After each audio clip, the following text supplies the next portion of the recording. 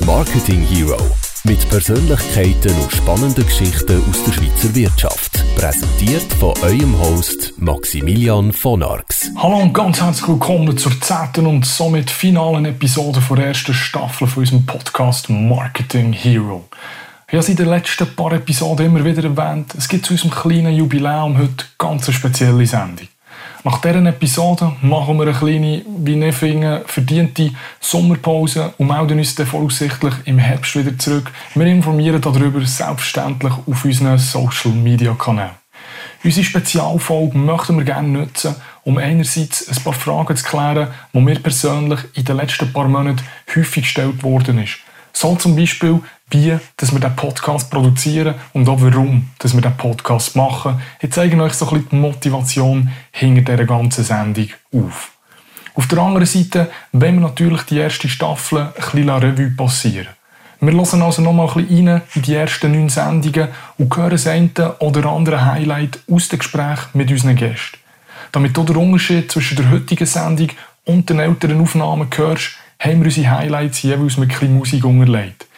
Jetzt würde ich sagen, wir fangen an, ich bin bereit und ich hoffe, du bist es so. Ja, eine der häufigsten Fragen, die mir in den letzten Monaten gestellt worden ist, das ist die, wie dass wir diesen Podcast produzieren. Die Gäste in unserer Sendung, die das natürlich jeweils ein bisschen mitverfolgen können. Diese Info ist also vor allem für euch Zuhörerinnen und Zuhörer, die nie bei den Aufnahmen dabei waren. Das Ganze ist eigentlich relativ einfach gehalten. Wir verwenden 2 Ansteckmikrofone, eins natürlich für einen Gast und das andere ist bei mir. Und so haben wir die Gespräche wirklich relativ simpel aufnehmen. Nach den Aufnahmen bin ich dann zurück in mein kleines Studio und habe dort den Schnitt gemacht. Bei solchen Aufnahmen kommt es halt auch mal vor, dass man sich verspricht und darum haben wir das Gespräch aber noch ein bisschen schneiden, damit es für euch auch angenehm ist zum Zuhören. Anschliessend ist es weitergegangen in Post-Production. Dort haben wir den Alex im Hintergrund. Er hat das Ganze noch ein bisschen optimiert, zum Beispiel im Bereich der Tonqualität. Er hat dort Jingles am richtigen Ort eingesetzt und so entstehen dann eigentlich die finalen Aufnahmen. Sobald die Aufnahme nachher fertig ist, haben wir sie via Plattform Anchor.fm auf die verschiedenen Streaming-Seiten aufgeladen. Anchor ist da eine grosse Hilfe. Dank ihnen muss man die Episoden nämlich nicht auf jede einzelne Streaming-Plattform aufladen, sondern man kann das eben dank ihrer Software zentral machen. Kleine Randnotiz hier, die Software Anchor, die ist vor einiger Zeit von Spotify für rund $340 Millionen aufgekauft worden. Das zeigt, wie wichtig das Medium Podcast geworden ist. Von Spotify selber weiss man ja, dass sie sich in den nächsten Jahren neben Musikstreaming eben sehr stark auf Podcasts fokussieren wollen. Eine weitere Frage, die ich sehr oft gehört habe, ist, warum wir diesen Podcast überhaupt machen. Wie du vielleicht im Outro jeweils gehört hast, wird der Podcast von meiner Marketingagentur von Arx Marketing gesponsert. Im Zusammenhang mit dieser Firma habe ich eigentlich die meisten Gäste von dieser ersten Staffel kennenlernen, weil ich sie im Marketing, respektive Online-Marketing, betreue. Das trifft zwar nicht ganz auf alle Gäste zu, aber ich würde sagen rund 80%. Ich betreue die Firmen im Marketing, natürlich mit dem Fokus auf Online. Das kann zum Teil Consulting sein, aber auch Unterstützung im Bereich von Campaign Management. Und ich habe einfach gefunden, das sind ganz coole und interessante Leute, die zum Teil bei spannenden Firmen arbeiten oder die Unternehmen selber gegründet haben. Und das sind schlussendlich Geschichten, die ich eben finde, muss man erzählen. Und darum habe ich mich vor rund einem Jahr entschieden, die Podcast-Sendung Marketing Hero zu lancieren. So, das wären sie gewesen, die 2 Fragen, die mir am häufigsten gestellt worden sind. Und jetzt schlage ich vor, wir fangen mit unserem kleinen Rückblick von dieser ersten Staffel an. Wir gehen Folge für Folge durch, ihr werdet kleine Highlights und Auszüge von diesen Gesprächen hören. Und wie gesagt, die in Anführungszeichen alten Aufnahmen, die werden ein bisschen von Musik begleitet. Ja, der allererste Gast in unserer Sendung, das war der Raphael Dobler. Er hat dann so ein bisschen die Rolle vom Vorreiter übernommen und da sind wir ihm sehr dankbar dafür. Der Raffi, er ist Gründer und CEO von der Ausbildungsplattform eduvo.ch und ich habe ihn kennengelernt an der ZHW, respektive am Runway Startup Incubator Programm, wo ich als Coach für Startups tätig bin. Ich habe Eduvo dort ein Stück weit als Coach begleiten, aber lassen wir doch ganz kurz rein in das allererste Gespräch, das wir dann irgendwann im Oktober 2018 in Winterthur aufgenommen haben. Ja, herzlich willkommen zur allerersten Episode von unserem neuen Podcast. Nach monatelanger Vorbereitung können wir heute endlich die erste Folge veröffentlichen und darum freut es mich umso mehr, dass wir auch einen spannenden Gast bei unserer Sendung haben. Raphael, ganz herzlich willkommen bei unserem Podcast. Hallo, freut mich, dass ich da bin. Du doch mal ganz kurz erklären, um was geht es bei eduvo.ch, was kann man auf dieser Plattform machen? Also im Grunde genommen findet auf eduvo.ch jede Person die passende Aus- oder Weiterbildung für sich selber. Ganz konkret kann man das ein bisschen anschauen wie das TripAdvisor für die Aus- und Weiterbildung. Die wertvollste Tipp, Raphael, für jemanden, der selber mal ein Start-up gründen möchte? Einfach machen. Also nicht zu lange überlegen, nicht zu viel Angst haben, einfach mal anfangen und Vollgas geben. Und dann ist man irgendwann mittendrin, bevor man es überhaupt gedacht hat. Wir sind wieder zurück in unserem Rückblick und ihr hört jetzt Raphael, er redet sehr leidenschaftlich über sein eigenes Start-up. An dieser Stelle möchte ich natürlich noch erwähnen, wenn du eine von diesen Folgen verpasst hast, alle Episoden sind nach wie vor online. Du kannst die ganze Sendung auf deiner Lieblings-Streaming-Seite anhören. Machen wir weiter mit der nächsten Episode. In der zweiten Sendung ist das Thema Essen im Mittelpunkt gestanden. Mit dem Ivo Zwicker, operativer Leiter vom RiseUp, habe ich mich im November 2018 über das Essverhalten von Herr und Frau Schweizer unterhalten. Und ich wollte wissen, warum die Firma Two Spice AG mit ihrem Takeaway-Restaurant RiseUp so erfolgreich sind. Was hast du das Gefühl, Ivo, wie hat sich das Essverhalten von uns Schweizer so in den letzten Jahren verändert? Ich denke, durch das Internet, durch die vielen Informationen, die für jedermann zugänglich ist es gerade für einen Schweizer, der das Geld hier hat, ist schon so, dass er ein bisschen bewusster essen kann. Du uns doch mal das Konzept von RiseUp ein bisschen genauer vorstellen. So sage ich so immer den Kunden. Also wir wählen einen von den 4 Bases, eine von den 4 Proteinen. Das Protein ist dann ausschlaggebend für den Preis. In diesem Preis inbegriffen noch ein Gemüse, eine Sauce und Toppings nach Wahl. Das heisst, der grosse Teil von eurer Kundschaft tut eigentlich ihr Menü selber zusammenstellen. Auf jeden Fall, genau. Was tut euch sonst noch unterscheiden von einem klassischen Restaurant? Wir sprechen ziemlich viele aktuelle Trends an. Also Trends zur Individualisierung. Jeder möchte etwas Besonderes sein, seine eigene Bowl zusammenstellen, genau das Essen haben, was er möchte. Über den Mittag da sind wir sehr erfolgreich. Da ist auf jeden Fall Geschwindigkeit. Der Ivo Zwicker haben wir da gerade gehört. RiseUp-Filialen, die gibt es in Bern, Zürich und Berlin. Und das Essen, das es dort gibt, das ist wirklich sehr, sehr gut. Wenn du es noch nicht kennst, dann kannst du doch mal ausprobieren. In unserer dritten Episode sind wir auf eine kleine Zeitreise gegangen. Der Roland Losli, der CEO vom familiengeführten Unternehmen Albiro AG, hat uns die Geschichte von seinem Unternehmen erzählt und sucht nach Gründen, warum das sehr viele erfolgreiche Firmen im Emmental daheim sind. 1826 war ein ganz spezielles Jahr für die Albiro. Was ist denn vor rund 190 Jahren hier in Sumiswald passiert? Ja, wenn wir die Zeitreise zurück machen, 192 Jahre zurück, dann kann man sich das so vorstellen, dass hier in Sumiswald keine Autos gefahren sind, keine Lastwagen gefahren sind, sondern noch Ross und Wagen auf den Strassen gefahren sind. Der heutige Landgasthof Bären war dann so eine Rosswechsel- oder Pferdewechselstation zwischen Luzern und Bern. Und dort hier sind immer etwa englische Gäste oder ausländische Gäste abgestiegen und haben die übernachtet. Am anderen Tag sind sie dann weiter. Und das war der Start von der Firma. Die Familie Marti hat dann zumal den Gasthof Bären geführt. Und der Sohn ist eingeladen worden, oder einer der Söhne ist eingeladen worden, ist mit englischen Gästen nach England. Ist irgendwie nach 3, 4, 5 Jahren, das weiss man nicht genau, zurückgekommen. Ist der Einzige im Emmental, der Englisch können, notabene, und hat ein paar Ballen Stoff bei sich gehabt, also Stoffrollen bei sich gehabt. Und aus dem heraus ist die heutige Unternehmung entstanden. Ja, ganz eine spannende Firmengeschichte von dieser Albiro AG in Sumiswald. Die nächste Sendung war sehr ein technisches Gespräch. Der Professor Dr. Bernhard Tellenbach, Dozent für Informatik, er hat uns aufgezeigt, wie sicher das Internet ist und wie wir uns gegen Hackerangriffe schützen können. Aber hört am besten gerade selber noch rein. Wie sicher ist das Internet?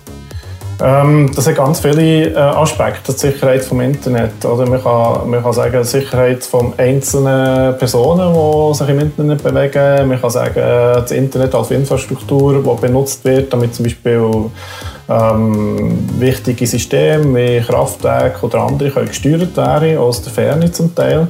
Das ist ein ganz anderer Sicherheitsaspekt, oder? Und da gibt es wirklich sehr viele Bereiche, die man jetzt anschauen könnte. Wie kann sich die einzelne Person schützen, dass sie nicht angegriffen wird im Internet?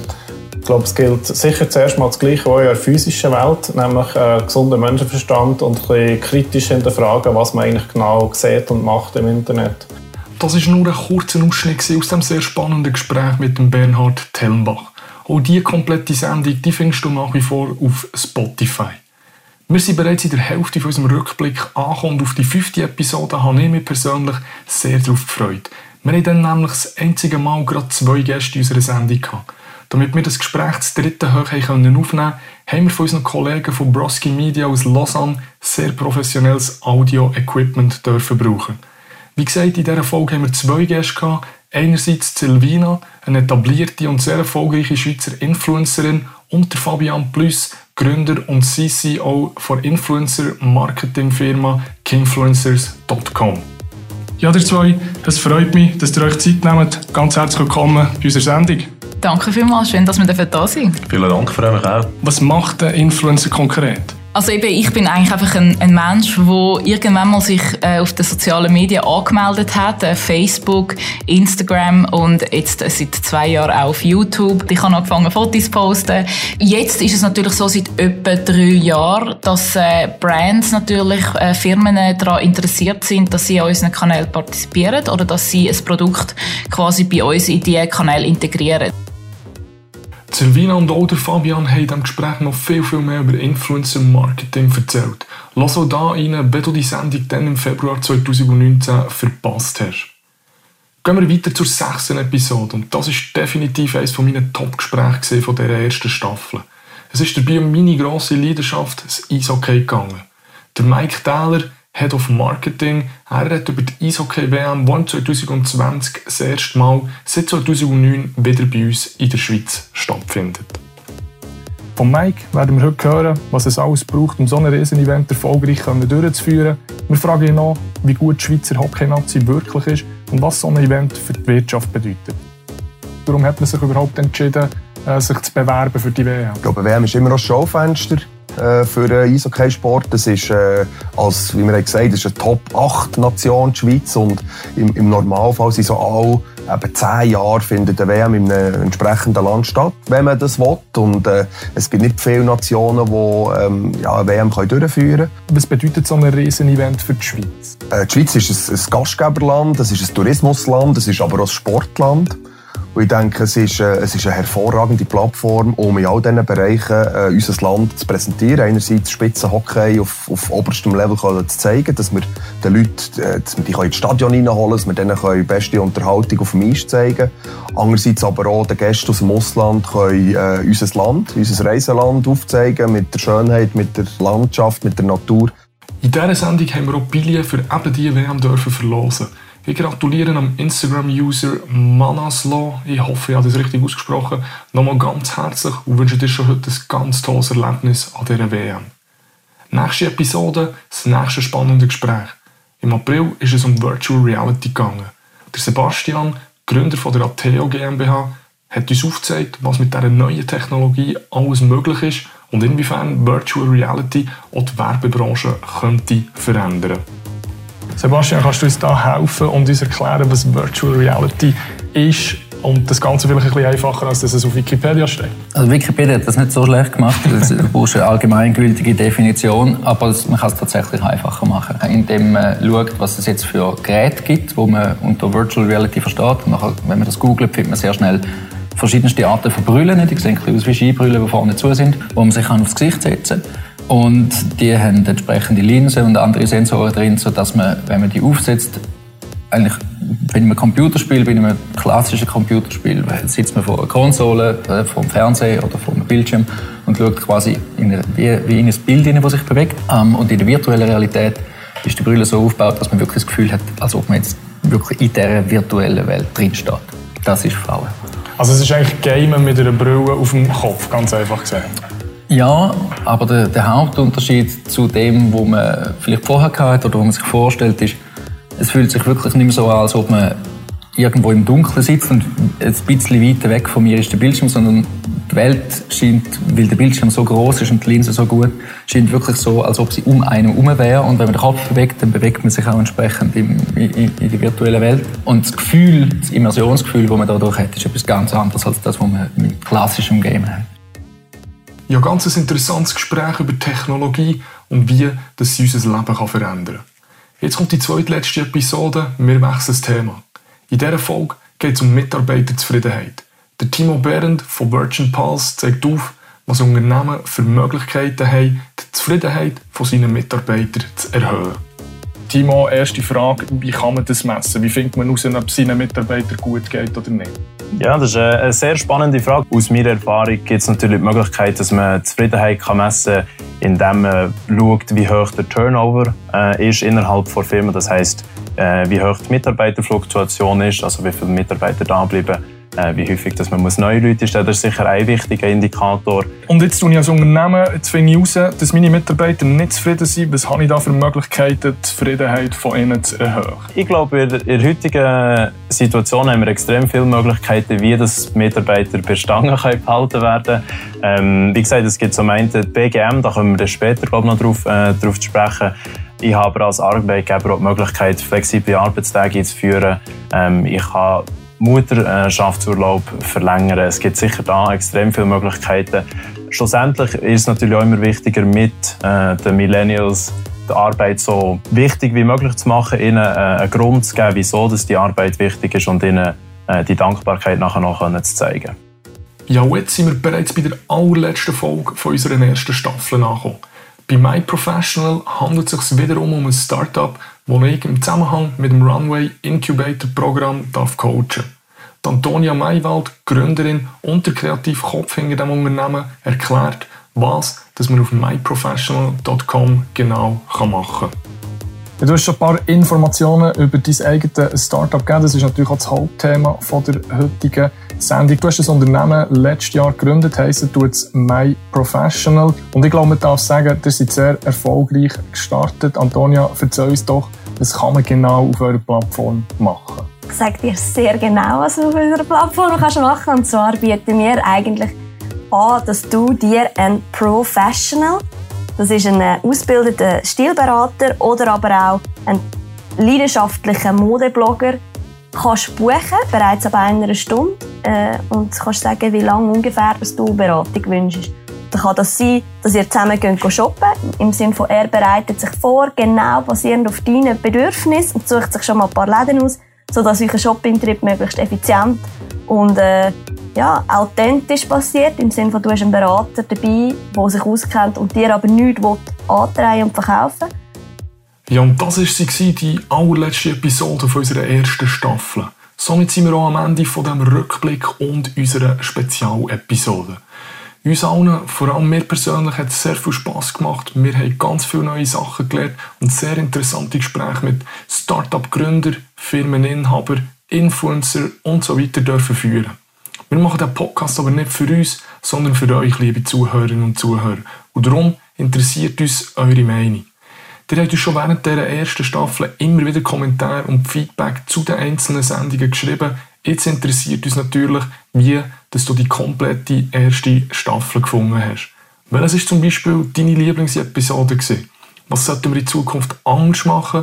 Oder hast auch du ein Unternehmen und findest, deine Geschichte passt zu dieser Sendung und die muss erzählt werden? Schreib uns doch entweder einen Kommentar, eine E-Mail oder dann mit mir am Telefon. Du findest alle Koordinaten auf der Webseite marketing-hero.ch oder auch phonarx-marketing.ch.